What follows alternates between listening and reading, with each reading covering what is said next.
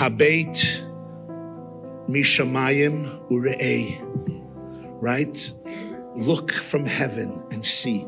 But we're not talking only to Hashem. We're talking also to the Hashem inside of me. Habeit mishamayim ure'ei. Reb Simcha Binim of Pshischa said, mit auf gucken auf Sachen, mit a himmlische Guck. Habeit mishamayim. Can you look at your child from a heavenly perspective? Ure'ei. Can I look at my child not from the place of my triggers, of my insecurities, of my deep unresolved wounds? Habeit mishamayim. Can you look at your child from your own heaven? Can you look at yourself mishamayim? Because only when I look at myself mishamayim can I look at you and my child and my student and my disciple mishamayim ure'ei.